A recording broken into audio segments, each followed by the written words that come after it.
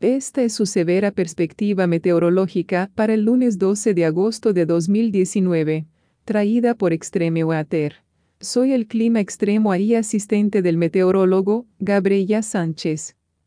Nuestra perspectiva utiliza información derivada del Servicio Meteorológico Nacional, Centro de Predicción del Clima, ubicado en Norman, Oklahoma. Y ahora, por su clima severo. Hay un mayor riesgo de graves miles de tormentas en las partes de Montana y a lo largo de la frontera de Kansas/Nebraska. Las grandes llanuras del norte y del centro están diseminadas por varias tormentas severas.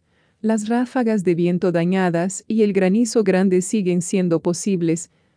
La fuerte convección que se desarrolló en el terreno más alto del sudeste de Wyoming/Colorado está madurando gradualmente a medida que avanza hacia el este hacia una masa aérea más húmeda/flotante, especialmente a lo largo de la frontera entre Nebraska y Kansas. Los datos de diagnóstico más recientes muestran valores de CAP estacionalmente grandes con una cizalladura adecuada para un sistema de convección mesoscal en evolución ascendente. Se espera que la organización de tormentas sobre el noreste de Colorado, al noroeste de Kansas se propague hacia el este esta noche, justo al norte de un frente sinóptico cubierto por el corredor I-70. A medida que esta actividad vaya madurando, debería aumentar la amenaza de daño del viento, especialmente si evoluciona una línea de pelota tipo arco. Más al norte, la convección fuertemente forzada sobre el centro de Montana se está extendiendo hacia el este hacia el norte de las altas llanuras.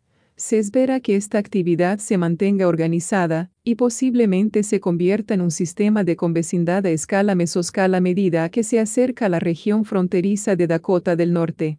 Se espera que el LLJ se centre en Dakotas del Oeste, un evento de larga duración parece probable. Esta transmisión es posible en parte por Extreme Weather. Los fondos para esta transmisión son proporcionados en parte por las donaciones de nuestros espectadores. Nos gustaría agradecer a nuestros espectadores por su continuo apoyo a este programa de Extreme Weather.